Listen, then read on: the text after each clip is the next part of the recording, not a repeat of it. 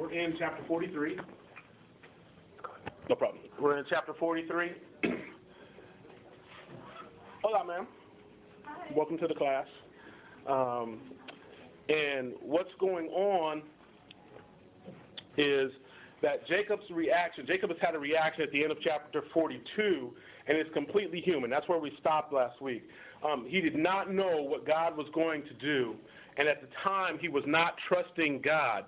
And if you look at verse 38 of chapter 42, it says, But Jacob said, My son shall not go down with you, for his brother is dead, and he alone is left. If harm should befall him on the journey you are taking, then you will bring my gray hair down to Sheol in sorrow. So Jacob is not wanting his youngest son, Benjamin, to go on the journey down to Egypt, because he is fearing that Benjamin will somehow end up missing, hurt, damaged, killed.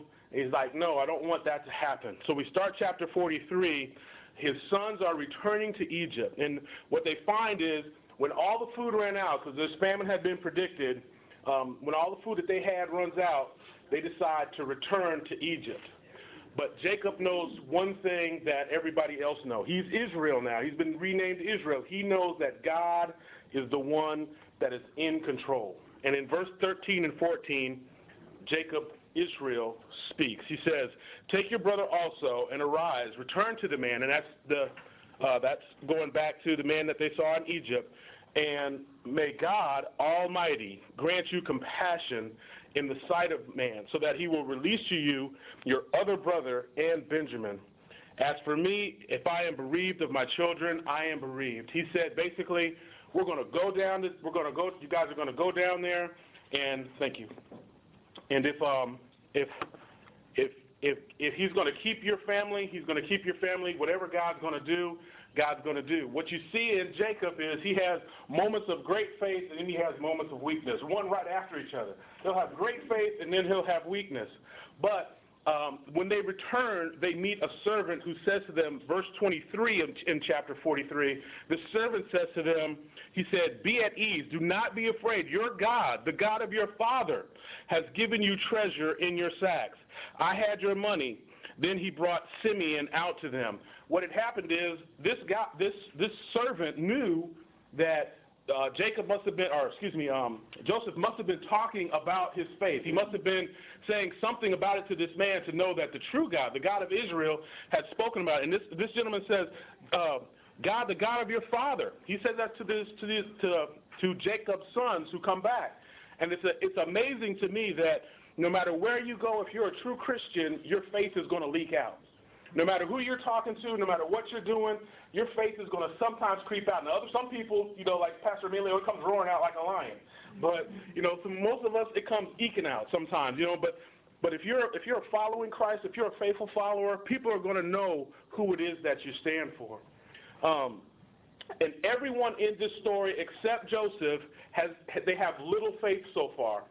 But when Joseph sees his brothers, he is overwhelmed. Let's look at verses 30, and then I just want to mention 31 down to 34. Verse 30 of chapter 43, it says, Joseph hurried out, for he was deeply stirred over his brother.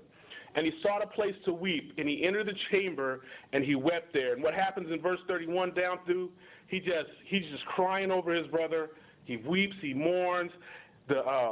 He serves him a meal, and he gives Benjamin 5 times as much as he gives his brothers.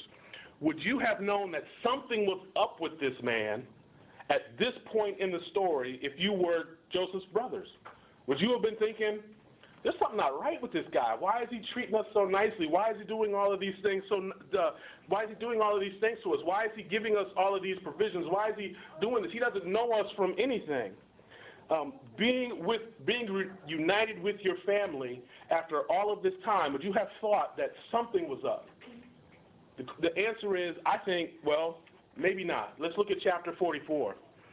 Chapter 44, verses 4 and 5. They had just gone out of the city, so they'd come back, they'd had this meal, and now they're going back, and they put all of their stuff back in their sacks, and they find that Joseph has instructed them to put a cup, his diviner's cup, in the sack of Benjamin. And so they'd gone out of the city, and they were not far off when Joseph said to his house steward, follow up the men, and when you overtake them, say to them, why have you repaid evil for good? Now that phrase is going to come up in a little bit. Is not this one from which my Lord drinks, and which he indeed uses for divination? You have done wrong in doing this. So they had taken, according to the servant, they had taken this cup. They were in trouble. Things are about to get serious. Now Joseph was wanting to see his brother, so he plans this deception.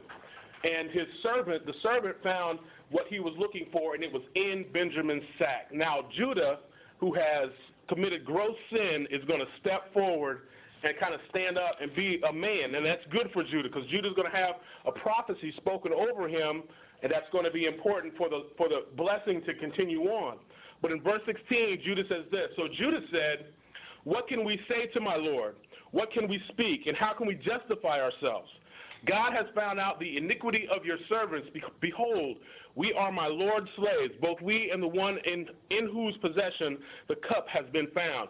He says, look, we did it. We're wrong. We're sorry. Don't hold this against us. Things are going to be okay if we can make it right. And what he does from verse 17 down through verse 33 is he just recounts all the things that have happened. And he just goes over all of this history that's happened. But in verse 34, he says this. He says, for how shall I go up to my father if the lad is not with me, for fear that I see the evil that would overtake my father? He said, look, I can't go back to my dad without my brother. Because if I go back to my dad without my brother, my dad is going to fall apart. And I know that as a father, missing your sons, having one son gone, your sons are going back and coming forth, going back and coming forth, it's got to be hard on Jacob. But he's still sending these guys out. Why do you think he's sending them out? Because there's no food in the land. They've got to eat. Do you guys understand that your base instincts to eat is going to drive you to do a lot of weird things that don't seem right to you? But that's what's happening. And it's an emotional reaction. The brothers struggle with doing the right thing. Look at verse 1 of chapter 45. Then, so after Judah has given this long speech and has said, I can't go back without my brothers, then Joseph could not control himself before all those who stood by him, and he cried, have everyone go out from me. So there was no man with him when Joseph made himself known to his brothers. He wept so loudly that the Egyptians heard it, and the household of Pharaoh heard it. Then Joseph said to his brothers, I am Joseph. He reveals himself. Is my father still alive? That's his question immediately. I'm alive. I'm okay. Guys, it's me. Is daddy still alive? I got to know. You got to answer this question for me.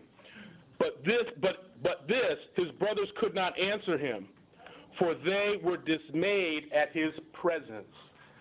They didn't trust him. They didn't believe that Joseph had their best intentions. Do you stop sometimes and take a look at where God has brought you from to where God has brought you to? Think about Joseph. He's gone from being in a cistern, in a pit, a water hole, a big hole in the ground, to being the Grand Vizier of Egypt. And it was only God that could have brought him there. As I was thinking about this lesson this week, guys, it's nothing at all that we do. I've probably been saying the same thing, but it's just amazing to me. Through the book of Genesis, God does it. He brings these people, the patriarchs, the people who we look back and we turn and say, I can hold on to this faith because look what God did in this man's life. He takes them from my old pastor used to say, from the pit to the pendulum, or to the pinnacle. He would say that, and it's true. But it's not always going to happen like that. You're not always going to, be down at the bottom and rise up to the top. You might put your trust in Christ, and the exact opposite happens. You might go from being vice president of the United States. Like, anybody heard of Chuck Colson? Know Chuck Colson's story? I mean, Chuck Colson's story is an incredible story. They got busted for the Watergate thing, and he went from being a guy that was living high up in Washington to going to jail. But he trusted in Jesus. So let's look at verse 3 and see what happens. Verse 3 of chapter 45, or verse 4, 4b. And he said, I am your brother, Joseph. He reiterates it again. Now, do not be grieved or angry with yourselves, because you sold me, for God sent me before you to preserve life. God is the one who does it all. Joseph is the man in this story who we can look at and say, Joseph has faith. It's time to reveal who he is. Joseph is alive, and his brother's attitude is understandable. Would you be, just think about it, if you sell your brother, your sister, your aunt, your uncle, your mom, your dad, if you sell them into slavery and you tell your significant other they're dead, and then 20 years later they're alive, and not only are they alive, they're in a position over you, are you going to trust them? Are you going to be happy to see them? I'm going to be fearful if I had done that. Wouldn't you be scared? I would be scared if I had done that. I would be shaking in my boots. But let's look at verse 5, 5b. God sent me before you to preserve life. And let's look at verse 8. Now, therefore, it is not you who sent me here, but two of my favorite words in the Bible, but God. And he made me a father to Pharaoh. And father is just like an advisor, a counselor, a good trusted man, and a lord of over all his household, and a ruler over all the land of Egypt. Hey, guys, I'm alive. I'm your brother, and it's all good. And not only am I alive and nothing's going to happen to you, I'm the man that's going to preserve your life. It must be good. But I would still be looking at him kind of like this. Because I'm thinking, he's going to do something to us. He's not going to be so forgiving of us. But God is the source of all blessings. Every single blessing that you get, every single good thing that happens in your life, you can thank God for it. You have no option, because is Satan going to bless your life? No. And here's a harder question. Are you going to bless your life? No. You don't have the ability to. God is the one who's going to bless you. God gives you all the blessings.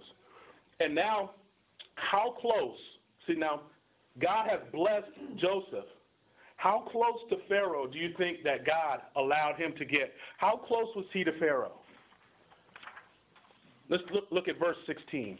What did you say? I was going to say right-hand man. Right-hand man. Let's look at verse 16. Chapter 45. Now when the news was heard in Pharaoh's house that Joseph's brothers had come, it pleased Pharaoh and his servants. And Pharaoh said to his brothers, load up, do all of this, take all of these things back, go. It's all good. Pharaoh has, because of who Joseph is, Pharaoh's heart is softened to these men, because there was a tradition in Egypt that if you were an outsider or if you were a cattleman or anything like that, you were looked down upon. But Pharaoh says, take what you need. Take all you need to take. It's all going to be good. Let's look at chapter 46. In chapter 46, let's look at verses 5 and 7. Jacob is moving to Egypt now. Then verse 5 says, then Jacob rose from Beersheba, and the sons of Israel carried their father Jacob and their little ones and their wives and in the wagons which Pharaoh had sent to carry him. Verse 7b, and all his descendants that he brought with him to Egypt. Jacob moves his entire family up, out, and they're moving to Egypt. Everybody that he knows is going to Egypt. Why is everybody that he knows going to Egypt? Because, again, there's a famine in the land. They are hungry. They are starving. And they have got to find a place to find sustenance. So they're going down to Egypt. They're going to get right with the people there, so to say. But God still has plans. This is Jacob moving to Egypt and the people who came with him. And they told Pharaoh that they were cattlemen. And Pharaoh then granted them some land. And he called them to work. Look at verses 33 and 34. When Pharaoh calls you, say this, and says, what is your occupation? You shall say, your servants have been keepers of livestock from our youth, even until now, both we and our fathers, that you may live in the land of Goshen. For every shepherd is loathsome to the Egyptians. They were like, hey, you can be with us, but we don't like, you guys that work with the cattle, you guys are going to kind of live over there. Goshen was a great land. Goshen was a very fertile place to go. But that's where he sent them. But let's look at verse 6 in chapter 47. What happens in verse 6 in chapter 47? Or excuse me, verse 13. Now there was no food in all the land because the famine was very severe, so that the land of Egypt and the land of Canaan languished because of the famine. So the famine is still happening. The people, we're in verse 13 of chapter 47, the people are still struggling.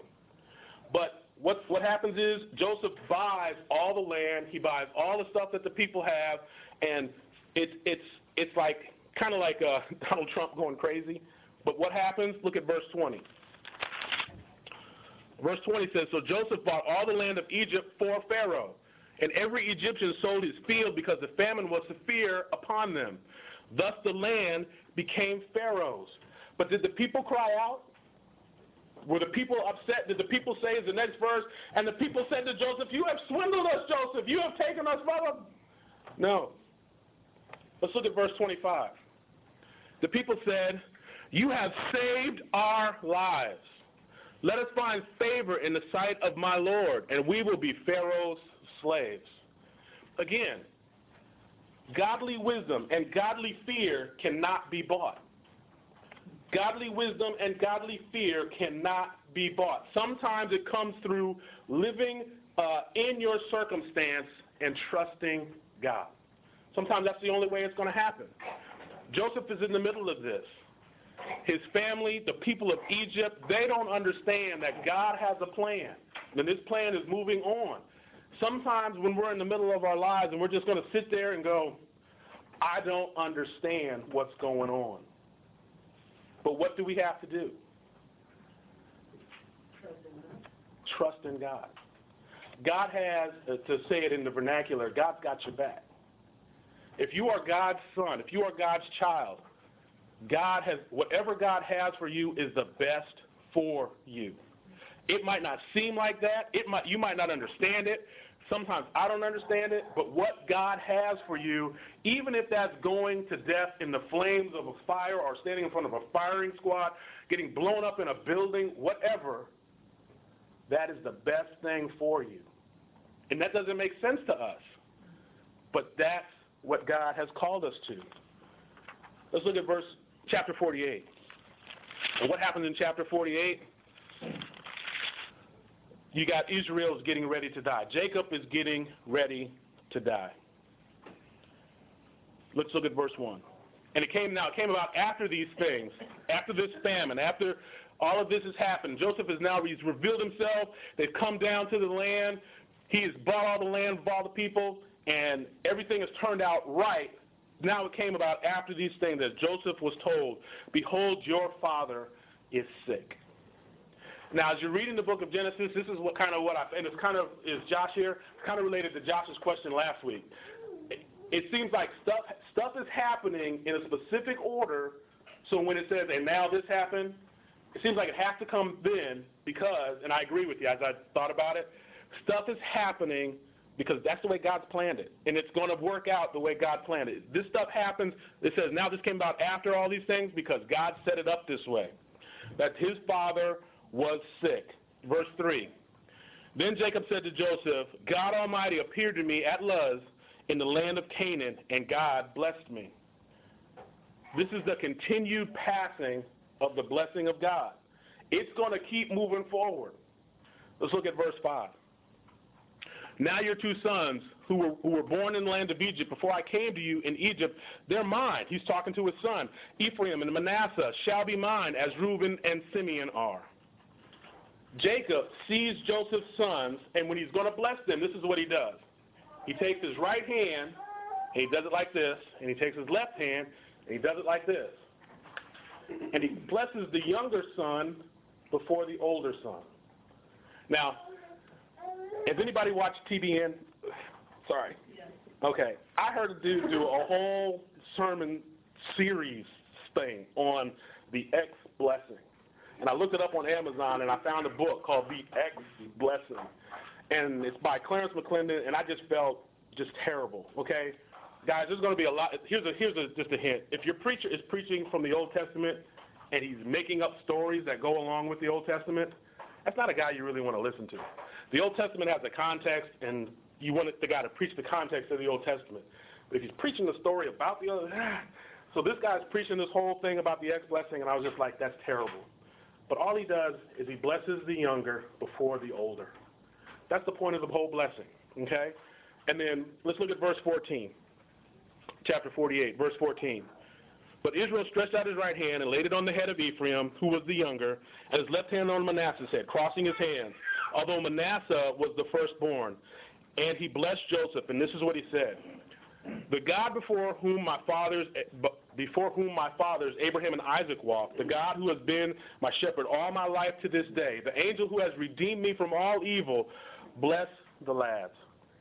And may my name live on in them, the names of my fathers, Abraham and Isaac, and may they grow into a multitude in the midst of the earth. So God is saying, look, Jacob is saying, I want you to be blessed. He blesses his son Joseph. He blesses the two boys. And as he's moving on, the blessing of Israel's sons is what's going to come next in chapter 49. Let's look at chapter 49. He's blessed Joseph, and he's blessed Joseph's sons, but he has a blessing for all of his sons, all of his children. And what you have is you've got in verses 3 through 4, you've got the blessing of Reuben. In verses 5 through 7, you got Simeon and Levi. But I want to look at verses 8 through 12, and I want to focus on verses 10 and 11, or 9 and 10. It says, Judah is a lion's whelp. From the prey, my son, you have gone up. He couches, he lies down as a lion, and as a lion who dares rouse him up. The scepter shall not depart from Judah, nor the ruler's staff from between his feet, until Shiloh comes. And to him shall be the obedience of the people. Does anybody have any remembrance of where this language is talked about being a lion in the Bible? Who is a lion in the Bible? Christ. Can you remember where that verse is? Revelation 5:5. Let's turn there.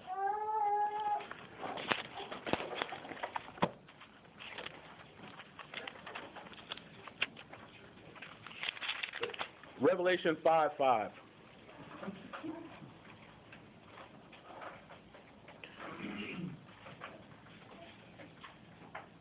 Revelation 5:5 says, and one of the elders said to me, stop weeping. Behold, the lion that is from the tribe of Judah, the root of David, has overcome so as to open the book and its 7 seals. Christ is the one. Now, what I want to talk about next week is how we're seeing Christ in the life of Joseph. But you have to understand, Christ is all throughout the book of Genesis. He's in types, he's in shadows, he's in prophecies. He is everywhere. Hebrews 7:14 says, it is evident that our Lord sprang out of Judah, of which the tribe of Moses said nothing about concerning priesthood. Christ is everywhere in the Old Testament. And I think Pastor Emilio and Chris, when you guys were at the Shepherds Conference, and the dude said, I don't think he's there, I think you guys were right by saying, no, he's there. But you have to understand how to find him. You have to understand what you're looking for when you look for Christ in the Old Testament. It's not that he's going to pop up, the angel of the Lord says, hi, I'm Christ, and I'm doing, no, it's not that. But when things happen, when there's sayings, when there's wording, when there's prophetic just visions of what's going to come in the future, that they're speaking about Christ. The Bible is a Jesus book. It's all about Christ. But after we have these prophecies, in verse 13, he talks about Zebulun. Verse 14 to 15, he talks about Issachar. He talks about Dan in verse 16 and 17, or 16 through 18. He talks about Gad. He talks about Asher. He talks about Naphtali. He talks about Joseph. and he talks about Benjamin. He talks about all of his sons. He blesses all of them. He gives them some good blessings. He gives some bad blessings. But then the thing happens that happens to everybody in the book of Genesis. What happens to everybody in the book of Genesis? And he dies. Let's look at verse 33 of chapter 49. Verse 33, when Jacob finished charging his sons, he drew his feet into the bed, and he breathed his last, and he was gathered to his people. He went back to Canaan, to the field that he had bought, that Abraham had bought when he was going through, and he goes back and he's buried at the family burial plot. And what I found funny is that Joseph is actually going to be buried at the same place. But what I find funny is that Jacob's first wife is there, Leah, but his second wife isn't there. And I just was wondering, wow, I wonder why that is. And again, I think Jacob had to come to realize that Leah was important. Do I have the right person? I think so. Leah was important to him because she was the first wife. But Rachel was who he loved. I think was kind of. I think I said it before. She was kind of an idol in his life. And God had to kind of separate her and move her out. But that was just a side note. Sorry, that was just me getting sidetracked. So the blessing of Israel's sons. Does anybody have any questions? Okay. Let's look at verse 1 and 2. How does Joseph react to his father dying? Like a son that actually loves his father. Then Joseph fell on his father's face and wept over him, and he kissed him. Joseph commanded his servants, the physicians, to embalm his father. So the physicians embalmed Israel. Now 40 days were required for it, for such is the period required for embalming. And the Egyptians wept for him for 70 days. He is such a stand-up man, Joseph is, in the land of Egypt, that when his father passes, the Egyptians mourn for his father. Joseph is a man that I would really like to be like. Joseph is a man that as he's standing there, he's weeping, he's falling out, and the Egyptians are falling out with him. That's a man that I would like to be. That's a man I would like to be like. Can you imagine crying, falling out, having something terrible happen in your life, but your neighbors your neighbors come over? I know Pastor Emilio and Sister Trish, they had a problem with their neighbor at their old house, and they were going over and they were trying to help their neighbor out. But I want it to kind of be in reverse. I want to be such a stand-up man in my neighborhood, in my community, that heaven forbid I pass away, people come to my wife and say, it's going to be okay. The Egyptians are crying. Let's look at verse 9. There also went up with him both chariots and horsemen, and it was a very great company. So as he's going back to the land to bury his dad, all of these people are coming with him. But sin is still seeking to crop up in his brothers. Let's look at verse 15. When Joseph's brothers saw that their father was dead, they said, what if Joseph bears a grudge against us and pays us back in full for all the wrong which we did to him? They're petrified. Daddy's gone. He can't protect us anymore. Joseph is going to take revenge on us. What are we going to do? And I think that's a perfectly understandable sentiment that these guys have. I would be petrified. But Joseph responds, verses 19 through 20. And again, I said last week, I believe verses 19 and 20 are kind of like the theme. I think I won't say the whole book. I think one of the themes that the book is pointing to is to get us to these verses right here, verses 19 and 20. But Joseph said to them, do not be afraid, for am I in God's place? He's saying, look, I'm not God. I can't judge you. As for you, you meant evil against me, but God meant it for good, in order to bring about this present result, to preserve many people alive. So therefore, do not be afraid, for I will provide you for you and your little ones. So he comforted them, and he spoke kindly to him. Now, in Joseph's life, we can understand why he would say that. But do you guys understand why I think this is one of the controlling verses for the whole book? Does everybody understand? It used to be the fact that God did it, even then, was in part of God's doing, even though. Everything that happened. I mean, from creation to the fall to the flood to Abraham being called out of Ur-Dees, Isaac, Jacob, Joseph, on down, God, and when I say God did it, what I mean is God is sovereign. He is in control of everything. Everything. And when I say everything, I mean everything. It does not make sense I don't understand the people who have a God that they say is not sovereign. I don't understand that. I don't understand people who will worship a God that they say is not in control. I don't understand, the theological term is Molinism, the middle knowledge issue. I don't get that. But God is in control of every single thing. This, it comes at the end and it wraps up all that happens. This verse wraps up all that happens in the book of Genesis. And it sets us up for what happens in the book of Exodus. God is the one who does everything. Does anybody have anything in their life where they can look back and say, you meant it for evil? I think I asked this last week. I don't want somebody other than Pastor Emilio to answer.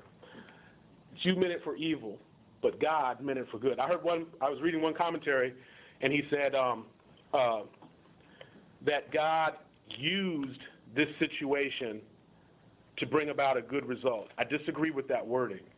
I don't think that God used this situation. I think God orchestrated this situation and brought good in the face of evil out of it.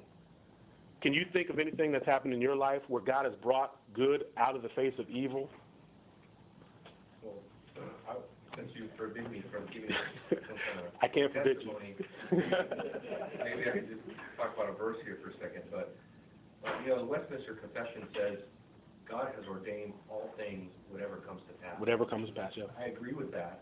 And I'm just comforted by the fact that, in Scripture it says that God, works everything out for our good.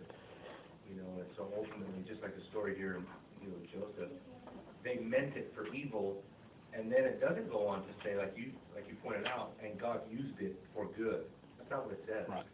It says they meant it for evil, and God meant it too. Right. So God meant for Joseph to be betrayed, thrown in a pit, sold into slavery, end up in a dungeon, right? Famine. Be slandered, famine. God meant all of that to transpire for good. And it doesn't make sense to us. And for us, it'd be difficult for us to say, well, wow, that's hard, to see, like, God meant for Joseph to be thrown in a pit, sold into slavery. Okay, but the comforting thing is that God doesn't stop there. Right. God meant it for his good. And that's what I take comfort in. You've got the Hebrew boys in the fiery furnace. You've got Daniel thrown in the lion's den. You've got, right. You've got how many stories in the Old Testament, in the New Testament, do we see God, they're put in impossible situations. And we go, why? Look at Job. Look at what happened to Job. He couldn't figure out what in the world was going on. But God had a purpose for all of this. And it's absolutely amazing how God's hands know what's going to happen. It's kind of like if you rub your hand across a sheet, when your hand reaches a bump, it smooths the sheet out. Well, God knows that the bump is there. And he knows that all the bumps are there. And he doesn't have to run his hand over the sheet. He just tells the sheet to lay down flat. God is sovereign. God knows everything that's going to happen. He tells everything that's going to happen. Okay. It is this passage that also brought me, verse 19 and 20 and 21, that also kind of brought me to the doctrines of grace. Why? Because, again, God is the sovereign one. What are we going to do with a sovereign God? But as the book ends, in the last little section of the book, this little postscript with the death of Joseph, and it says in verses 24 through 26, I'm about to die. This is what Joseph said. But God will surely take care of you and bring you up from the land to the land which he promised an oath to Abraham, Isaac, and to Jacob. Now, that's the first time we see Abraham, Isaac, and Jacob mentioned all together. Because Jacob has died. He's going to be gathered with his people. Now we have the God of Abraham, Isaac, and Jacob. Then Joseph made the sons of Israel swear, saying, God will surely take care of you, and you shall carry my bones up from here. So Joseph died at the age of 110 years, and he was embalmed, and he was placed in a coffin in Egypt. Now, this book starts off with the almighty, all-powerful, all-sovereign, all-in-control God who creates the universe, and it ends with one man dying in a coffin in Egypt.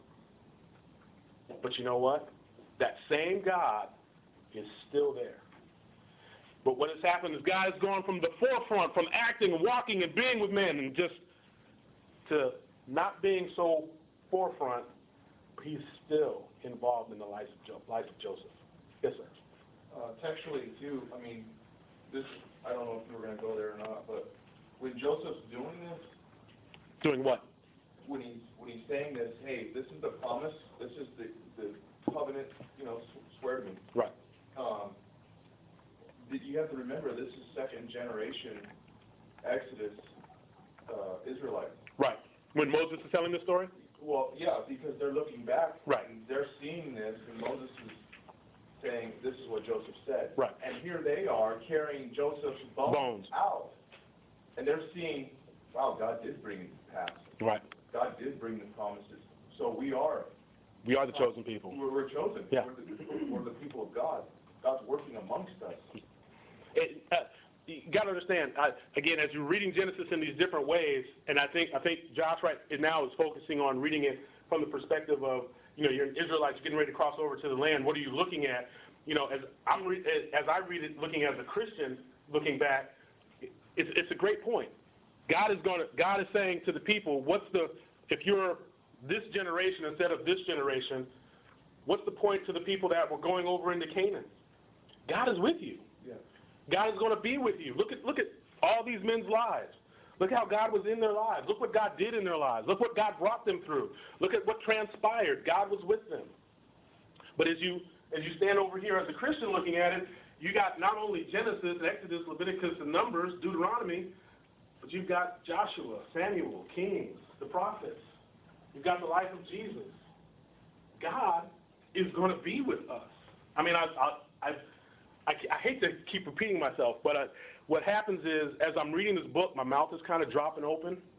Again, because what happens in seminary is you get so used to reading stuff really quickly that you don't pay attention to all the details. And as I'm taking my time, reading Genesis slowly, God is popping up everywhere, and my mind is kind of going. It's a great book. I don't see how people preach this book, because it would take me a lifetime to preach this book. But it's just what happens. Are there any questions? Well, I just see verse 25, where he says, "You shall carry my bones up from here." Mm-hmm. That's like a promise. Like you're saying, that's the crucial thing, is God is going to be with the people, and the emblem of this is that they will carry Joseph's bones out of Egypt and into the promised land. And so this is a promise, pledge by God that has yet to be made good on. Right. And for that, obviously, like you said, here's the children of Israel after the Exodus, and there they are. Moses gives them a law. They're wandering in the desert for 40 years. They need the promises of God to get them to the land. Right. And they can look back to, hey, we carried Joseph's bones out of Egypt. Exactly as God said. Right. As God said. You know what I mean? And memorial. Just, I guess God is always in the business of, causing us to trust in His promises. Or He's either causing us to trust in them, or we are choosing not to trust in them. Yeah. And I mean, this book is called A More Sure Word of Prophecy. We've got what God wants us to have. It's in here. I mean, it controls conduct. It controls life. It controls what we think, how we think, why we think what we think. And I like to say, God does it. Yes, Carlos. Well, I have a quick testimony type deal on the Old Testament. When I get older than I am now, and look back, I want to be almost like we're looking at the Old Testament. We're looking back in their lives. Did they trust in the Lord? Did they let God do the things? And you can see see how God orchestrated, even though some of them were stubborn and didn't listen, God worked it out where, he did it. Right. And I would like to look back in my life the same way. Did I let God? Did I trust in him? Or was I just trying to be the good person Right. and do the right things, or did I let God work that in me as well? And if no one in here has ever read through the Old Testament, I encourage you to do it, because it'll open your eyes to a lot of things, especially on Christ. It's an awesome book. Amen. You, Jason. Yeah, I was just going to say in reference to not only Genesis, but the entire Old Testament, I was going to ask you what guideline you might suggest, seeing how you said we ought to be looking for Christ within the Old Testament. Would you, I guess, provide like a guideline for that, so that the person doesn't make sure that they say, well, here, this every single word is directly about Christ. Is it a word? Is it page? Is it paragraph? Chapter? What I would say is, come next week. Okay. Come next week. I'm going to deal specifically with Joseph, but hopefully I'll be able to. I want to point to Christ in all of Genesis, and hopefully give you some pointers with the help of a pastor that's going to remain nameless. Help you guys point to Christ in all of the Old Testament, because I think it's important as Christians to understand where our faith comes from, where our faith in Christ comes from. Josh, and then you, Pastor. I think you could start with just citations in the New Testament. Right. And how the apostles used the Septuagint, and how Jesus used the Old Testament about himself. I mean, that's a good guideline. Yeah, I would say that's a really good guideline. References from the Lord and the apostles, and you can't go wrong Right. with that. Right. Yes, Pastor. No, that's exactly what I was going to say. Two minds. Can somebody next week or the week after point out the differences in the tribes? Now, What do you mean, point out the differences in tribes? We were just talking about when he was blessing, didn't Mhm. blessing, but and then the son would kind of correct him. Mm-hmm. But anyways, those are listed in like a genealogy, Mhm. but then not in another one Right. of the tribes. And I can't remember how they play out, but I know that when you're witnessing to somebody, they're like, they know about that. Well, look, it contradicts itself. What I'll try to do is bring something for you. Actually, it's in Hard Sayings of the Bible by Walter Kaiser. Talks about why is the list given this way in one book and given as another way in another book, and I think it's given a third time in another book. But there's a reason, and it can all be reconciled, and it all makes sense. So hopefully I can bring that for you, and you can look at it. Does anybody else have any questions? I know we kind of literally just flew over that stuff today, but I wanted to do this, talk about Christ next week, and I wanted to finish the book. I didn't want to take Genesis into another 8 weeks, but I wanted to finish the book. So if there are no questions, we're going to pray. We're going to continue our worship through our worship service. If there are no further questions, nothing? Okay, let's pray. Lord, we thank you for this time. Lord, I just ask you to bless the people. Lord, I know I had to fly over just great information in the book of Genesis. We're just asking that we would all take to heart the lessons, the messages, and the Christology that we see in the book of Genesis. Lord, we're just asking that you would bless our hearts today as we continue our worship through the preaching of the word, through the singing of the songs, through our fellowship. And Lord, we're just asking that you would be with us as we go throughout our week. Lord, just make us who you want us to be. Chisel off the parts that don't look like Christ and polish us up and shine us into a nice polished image of Jesus Christ. Lord, we look forward to that day when we will be able to say to you, you are my Lord and my God in your face as we're bowing down. Lord, we love you and we praise you. We ask this in Christ's name. Amen.